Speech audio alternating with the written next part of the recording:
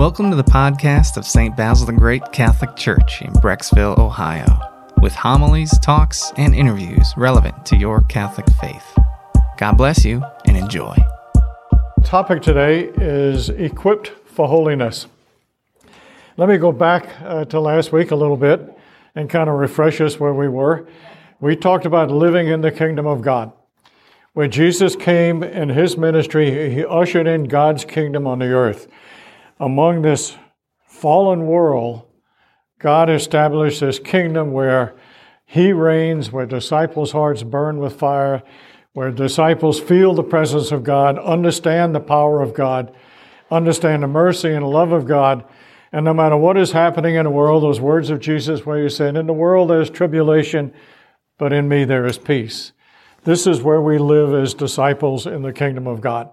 We're living in this place, and no matter what is happening to us, we know that our God cares, that our God is concerned for us, that he hears our prayers, and oftentimes we know that he will give us strength for another day, if not answer our prayers directly and give us relief from whatever it is that is troubling us.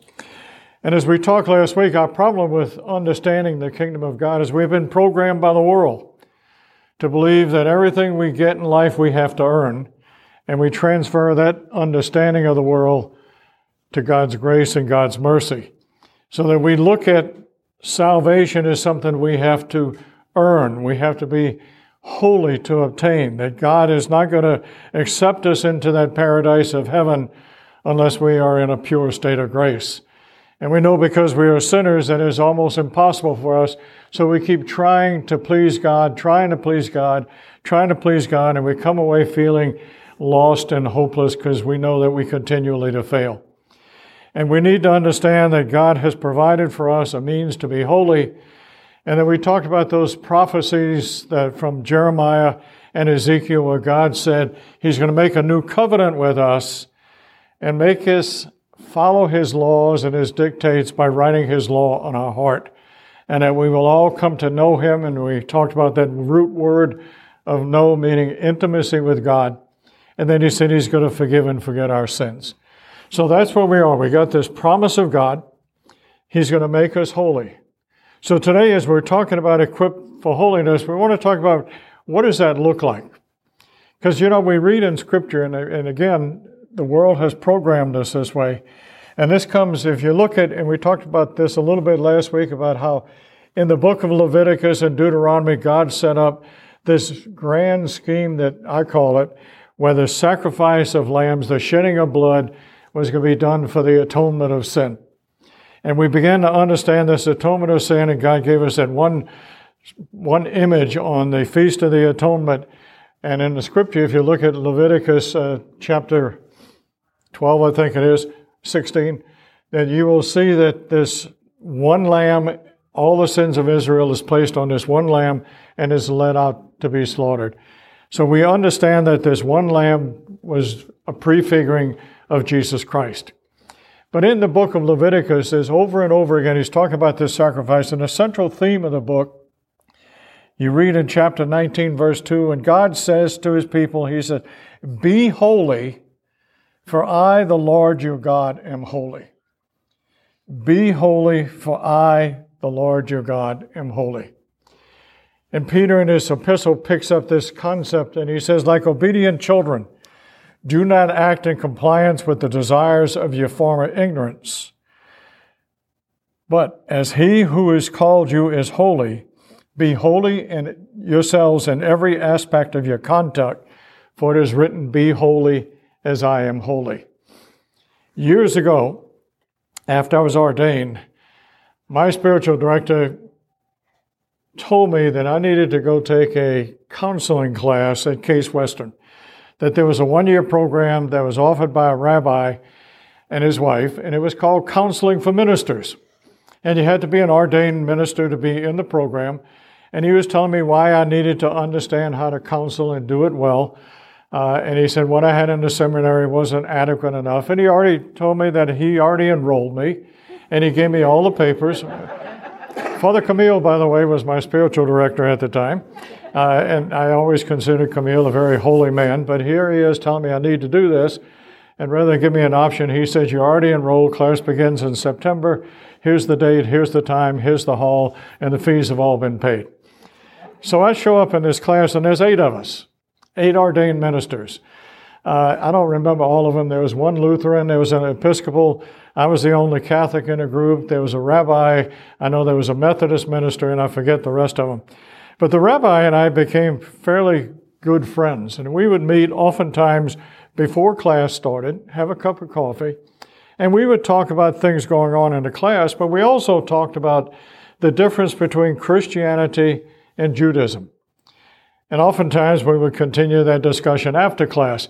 But he told me, we talked about this particular phrase in Leviticus one time. And we were talking about this concept, be holy, for I am the Lord your God, am holy. And I remember my rabbi friend saying to me, you Christians have the concept all wrong. And I said, okay, how so do we have this concept of holiness all wrong? He says, because you look at holiness as something that you have to change inside of yourself. He said, when you think of holiness, you begin to look inward. You look at what is deficient in you, what is lacking in you, what is wrong in you. And then you set out to change that.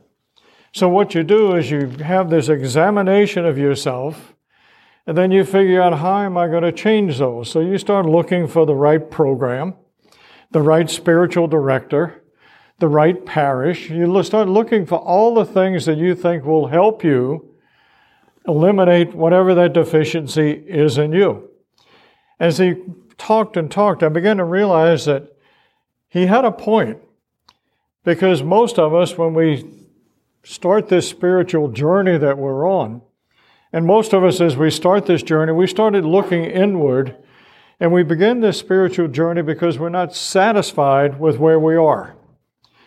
There's something missing into us. There's something that is not connecting with us in our relationship with God, or as we're living our Christian life, or we're going to church on Sunday, or whatever else we're doing, even if we're in ministry, that we realize that there's something that is lacking.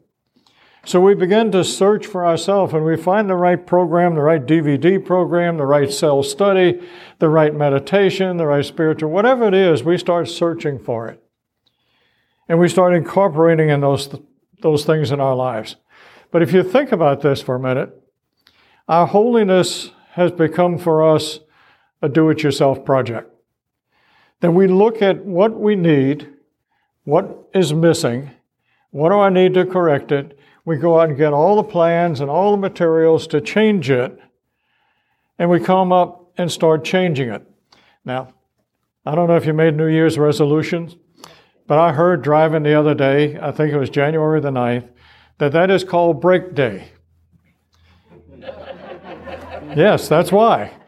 He said that on that day, 9 days after the first of the year, 90% of all New Year's resolutions have been broken. So if we do a do-it-yourself spirituality, we're going to embark on this, but pretty soon we're going to drop it because it's still not working for us. We're going to not try anymore because we've got it and it's not working for us. But the problem is not what we're trying to do, is that we're doing it by our own will. And we know how we've done this before. I don't know about you, but whether it's trying to improve your health. Have you ever walked in the self-help section of the library of Barnes & Noble? Seriously, I'm digressing here, but have you ever done that? It is huge.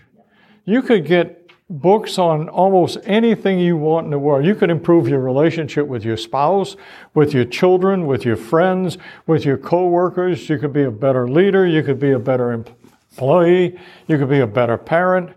You can look at all kinds of things to help you financially, all kinds of things to help you health-wise, emotionally, physically, psychologically. All kinds of things you can get to help you.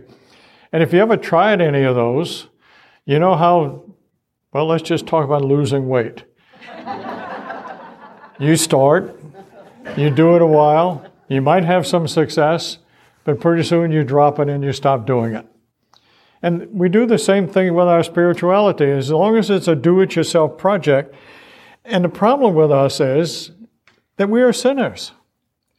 And we're trying to get rid of sin in our life.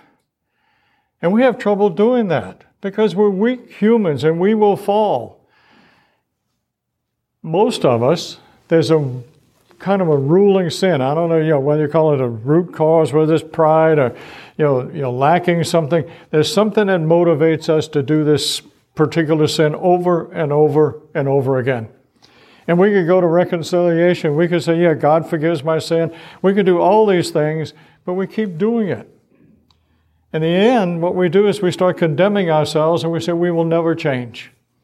I'm simply just a weak worm of the dust and I will never be anything different. But God's call to holiness when He said, you shall be holy as I, the Lord your God, am holy. My rabbi said, here's the Jewish approach to holiness. He said, we don't look at it as a deficiency in ourselves that need to change. He said, holiness for us is lived out every day in our relationship with God. So every day we have this relationship with God, that we're walking and talking with God, and we live out our holiness that day with God. Some days we do better, some days we don't do so good. But we don't condemn ourselves on those days when we don't do so good because we're walking with God each and every day.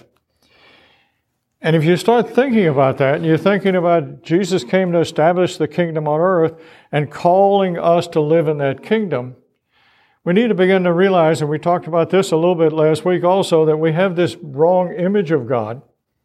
And because of that, we have this wrong image of salvation. And we need to understand that God didn't come just to make us His Savior. He didn't just come to rescue us from hell. He came to be Lord of our lives. He came to be intimate with us. He came to have us walk with Him, call Him Abba, and sit with God and simply talk with God. God wants more to be our Savior. He wants to be Lord of our lives, and He wants us to begin to surrender those things we failed to do on our own to Him so He could do them within us. It's really simple, and yet it's very hard to yield our holiness to God, to surrender it to God. But if you begin to read the Scriptures, if you begin to get intimate with Jesus, and the way we're going to live in this kingdom of God, obviously, is the more we get to know Jesus, the more we understand Jesus. Jesus said, I came to show you the Father. And the more we get intimate with Jesus, and you do that through your personal prayer, through the reading of Scripture, for your own personal benefit, and you start looking at Jesus in the Scriptures, and you begin to understand the heart of God. And the closer we get to the heart of God, the more we're going to realize that God has given us, with our call, everything we need to be holy men and holy women. God has provided it. We simply need to tap in to the grace that God has given us, to the tools that God has given us, to the equipment that God has given us, for us to begin to overcome sin in our lives. The Scriptures tell us by the Spirit we could put an end to the misdeeds of the body. That's pretty refreshing. We don't have to do it by self-will. We have to do it by surrendering to God. Paul in the Ephesians chapter 2 tells us this, that we've been called to something. We have been called and we have been gifted. But Paul in 2 Corinthians chapter 3 verse 18 says this to us, and here's how we begin this path to holiness. He said, we, you and I, gazing on the glory of the Lord, are being transformed into that same image from glory to glory by the Lord who is the Spirit. Let that sink in a minute. We, gazing on the face of the Lord, are being transformed into that same image from glory to glory by the Spirit. So Paul is telling us if we put ourselves in front of Jesus and just put ourselves in the front of Jesus, get intimate with Jesus, that we are going to be transformed bit by bit into the very image of Christ. And Paul in his letter tells us that we are predestined. He said, those he has called, he has justified. Those he has justified, he has glorified. And those He has glorified, He has predestined to be conformed to the image of His Son. This is our destiny, to be like Christ. We are born in the image and the likeness of God. And God wants that glory of Him to shine through us. So Paul is telling us we gaze upon the Lord. I don't know what your concept of gazing is. You might think of adoration. But think of this. Mary of Bethany, sitting at the feet of Jesus. Martha's in the kitchen doing all the things that she thinks Christ needs done that day. She's a workaholic for God. This is what God needs today, and I'm hearing, and where is my help, for goodness sakes? Oh, there He is, sitting at the feet of Jesus.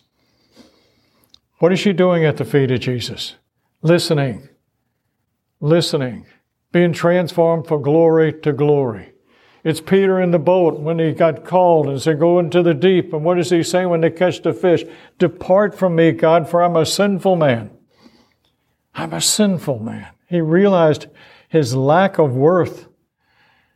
And God, Jesus at that time overlooks what he is saying, and he ultimately ends up saying, follow me. And I'm going to change you, he said. I'm going to make you fishers of men. I am going to change you. You're no longer going to be Simon. You're going to be Peter. This is what gazing on the face of the Lord is like. It's the woman caught in adultery standing before Jesus. Is there no one here to condemn you? No. Then neither am I. It's the woman at the well. God knew everything about her. And He says, I have what you want. Just take what I want to give you. Drink from the living water that I offer you. And we used this passage last week when we spoke about Jesus on standing up on the last and greatest day of the feast. And He said, out of me will flow this living water. Out of me is going to flow this living water. And this next passage said, He was speaking of the Spirit which had not yet come. So whenever we think of this transformed from glory to glory, we need to begin to not thinking about our act of what we should go do as we would if we're going to look at how we're going to be holy. We want to look at the purpose for which we're gazing on the face of the Lord. And if it is through adoration, it is through meditation or contemplation, whatever how you want to do this, it's where is your heart and what is your heart seeking? We're not there to please God by our holiness. We're there to let God touch our hearts and change it. So we begin to stand before God and seek this relationship that He's offering you and He's offering me.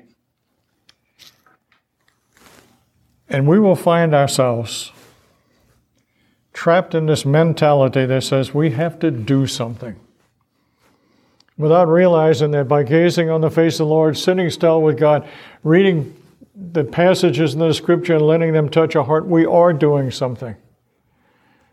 It's just not us planning. We're doing it and we're waiting for God to achieve what He said in us. There's a difference. We're putting ourselves in a place where God can work in our hearts and in our lives, and we're paying attention to the move of the Spirit in our life. And you reach a point where you have to just stop and meditate and just let it sink in. Let it sink in.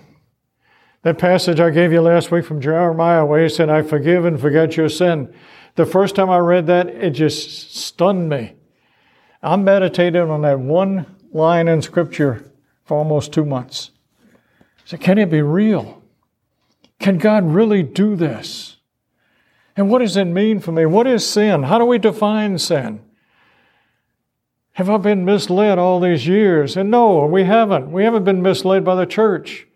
It's just that our approach to sin is all wrong. We're trying to make up for our sin, and God said, I've forgiven it. And we have a hard time with that concept because we end up saying it's not fair. The story I gave at the nighttime about this man who was a really evil man, and on his deathbed, he encountered Christ and embraced Him. But his sin's forgiven. That's not fair.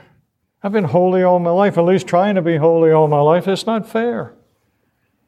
And God wants all of us to be holy every day of our lives. That's how He would have us all, but unfortunately we're not all there. We're not all Marys who have been tuned into God from the moment of her conception. Most of us are like Paul, who has our own concept of what it should be. And we fight to struggle to keep it in order. And we need God to encounter us. And we look at all these things in us as weaknesses that need to be overcome. But I want you to look at it as something else, because we do have these failings and we will often fail.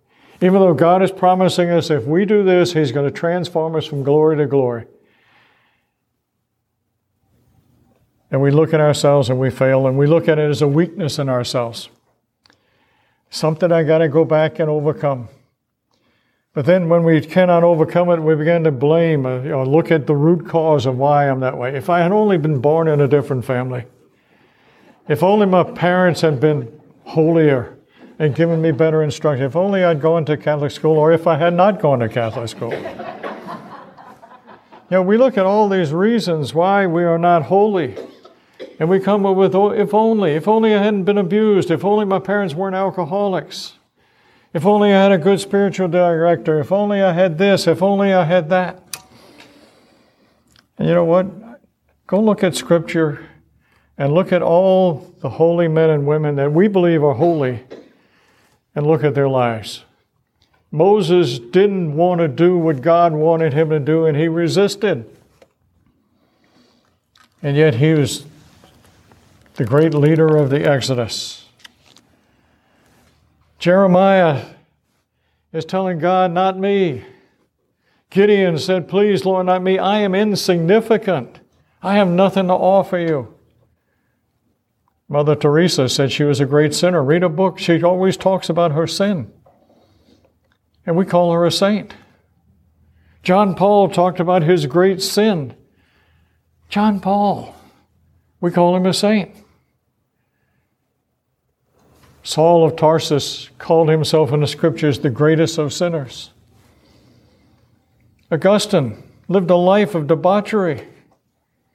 He's a great sinner. How did they get to be doubting, fearful, unwilling to cooperate with God to where they got as holy men and women?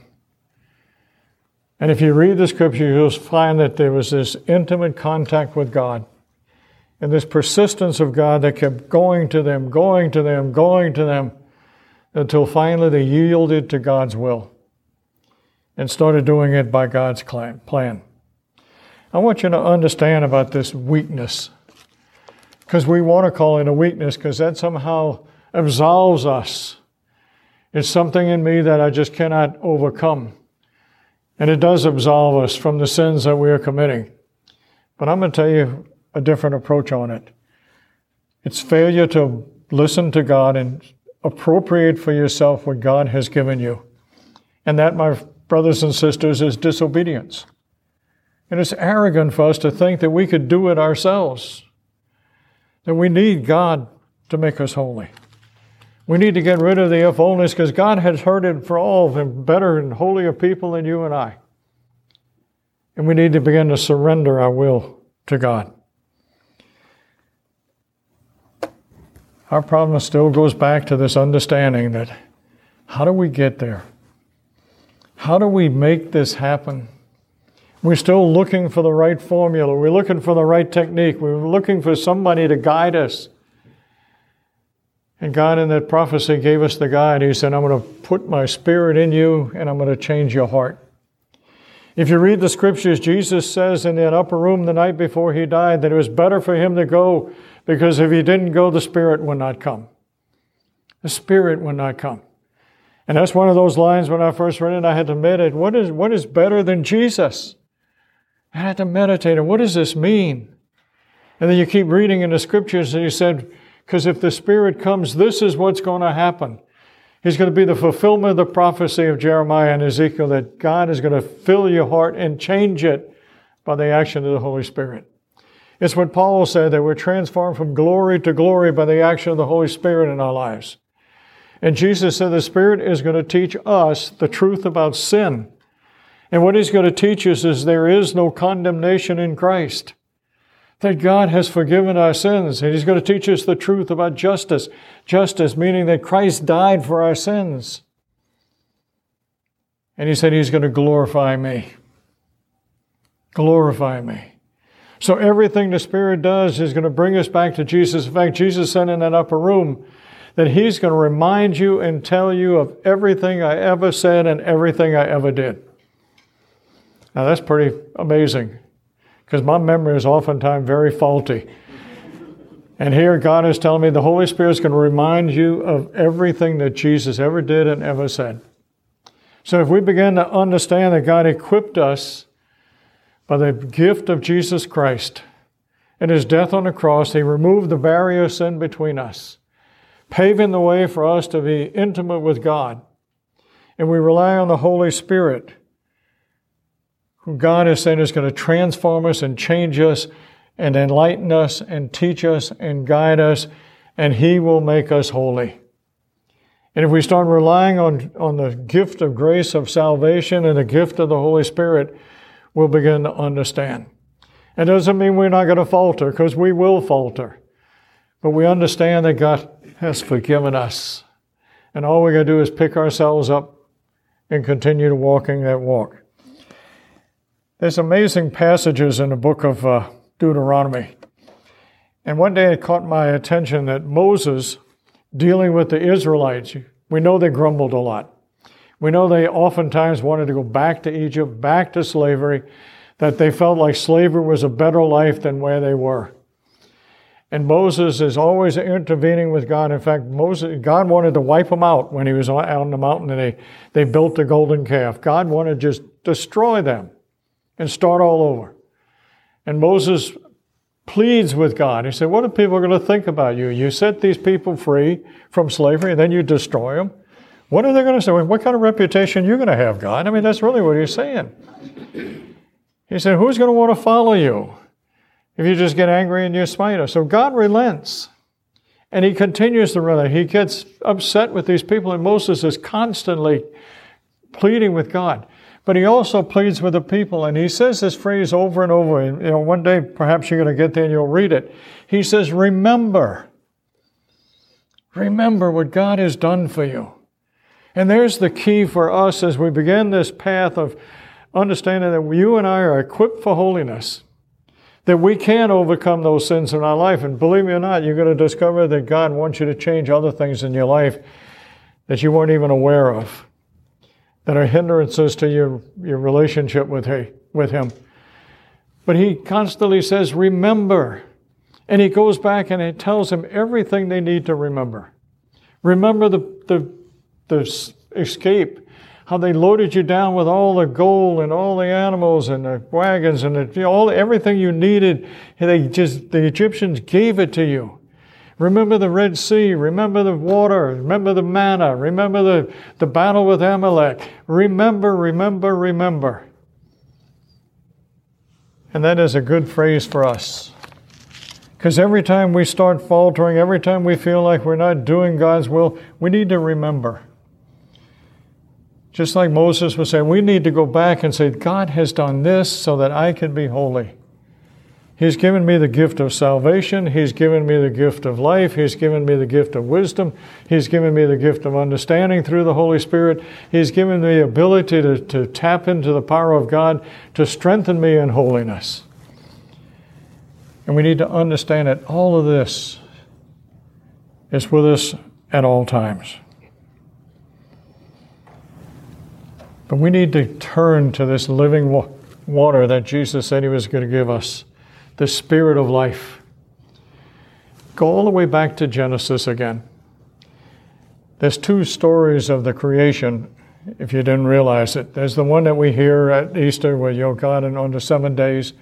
But there's a second creation that comes up in chapter 2 of Genesis, and it's God forming Adam out of the clay of the ground. And as a passage, you have this body of Adam, this lifeless body, and God breathes in his nostrils the Spirit of life. And that is what the Holy Spirit does for you and I.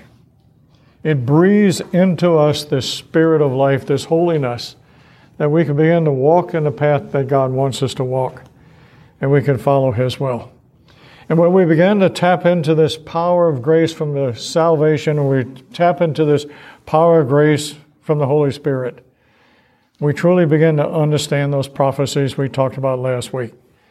The one from Jeremiah was God says, I'm going to make a new covenant with you. The old covenant, my people kept breaking over and over and over again. They just couldn't obey the commandments that were laid out for them. So I'm going to make it possible for you to obey my will by changing your heart. And He says, I'm going to write my law in your heart and make you follow by my statutes and decrees. And you will know me. And we talked about that last week. There's knowing, this intimate knowledge of God, this intimate relationship with God, that kind of knowing. And I will forgive your sin and remember your guilt no more. And then He comes back to us in Ezekiel about 250 years after Jeremiah, and He says, this is how I'm going to do this for you. I'm going to pour my Spirit into you, and I'm going to change your heart. And I'm going to be your God, and you're going to be my people. So we need to stand before our God and say, we desire this heart transplant. I want you to put your Spirit into my heart. I am tired of living a life where I continually stumble and fall and feel unworthy. I am tired of living a life that I don't acknowledge you. And in your scriptures, you tell me if I acknowledge you before others, that you will acknowledge me before your Father in heaven. I am tired of being a private Christian. That my Christianity only comes out when I'm with my brothers and sisters who share the Christian faith with me. But there's a world out there that is attempting to destroy all of us and our relationship with God. And while we're in that world, we are very silent.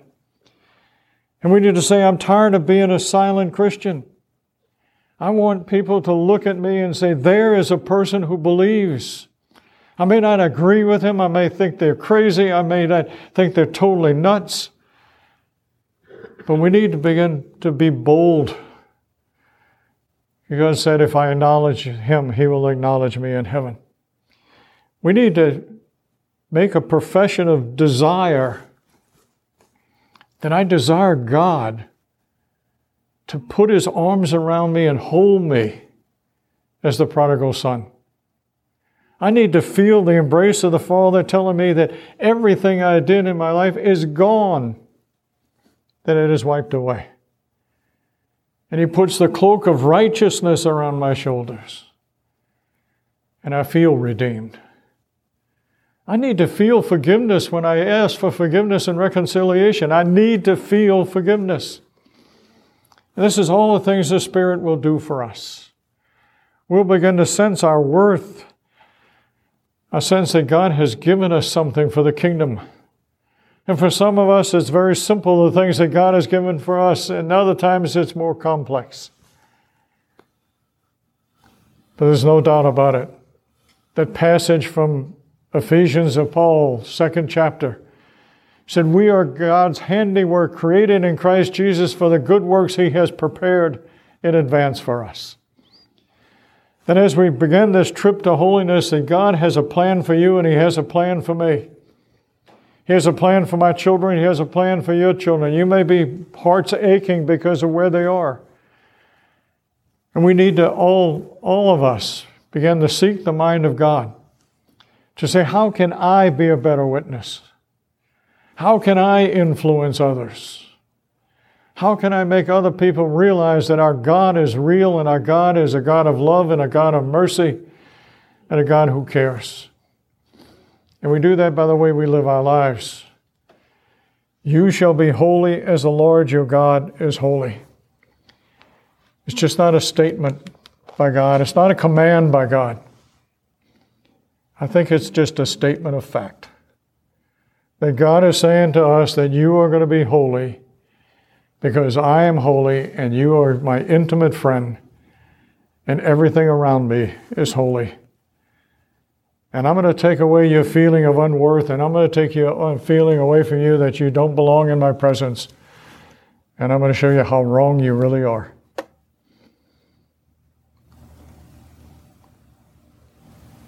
But we need to desire it. And we need to say, I want it. And as we said last week about this pearl of great price, he said, seek it. Once you discover it, you will do everything you have to gain it. And Jesus comes along and says, seek first the kingdom of heaven and all things will be added.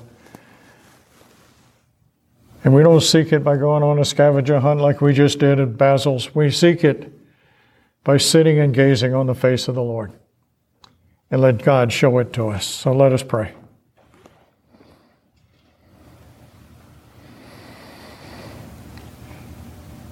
Lord, your word is life to us, you tell us. You tell us that your word does not go out void, but it attains what it goes out to reveal. That nothing you say will return to you void, but it will accomplish the task which you intend. So we give you our hearts this day, Lord. We pray it in the beginning to come into our hearts. And it's not just a song, Lord, it's our prayer. Come. Fill me with your presence. Take me by the hand and gently lead me. And open my eyes to the reality of the depth of your love for me.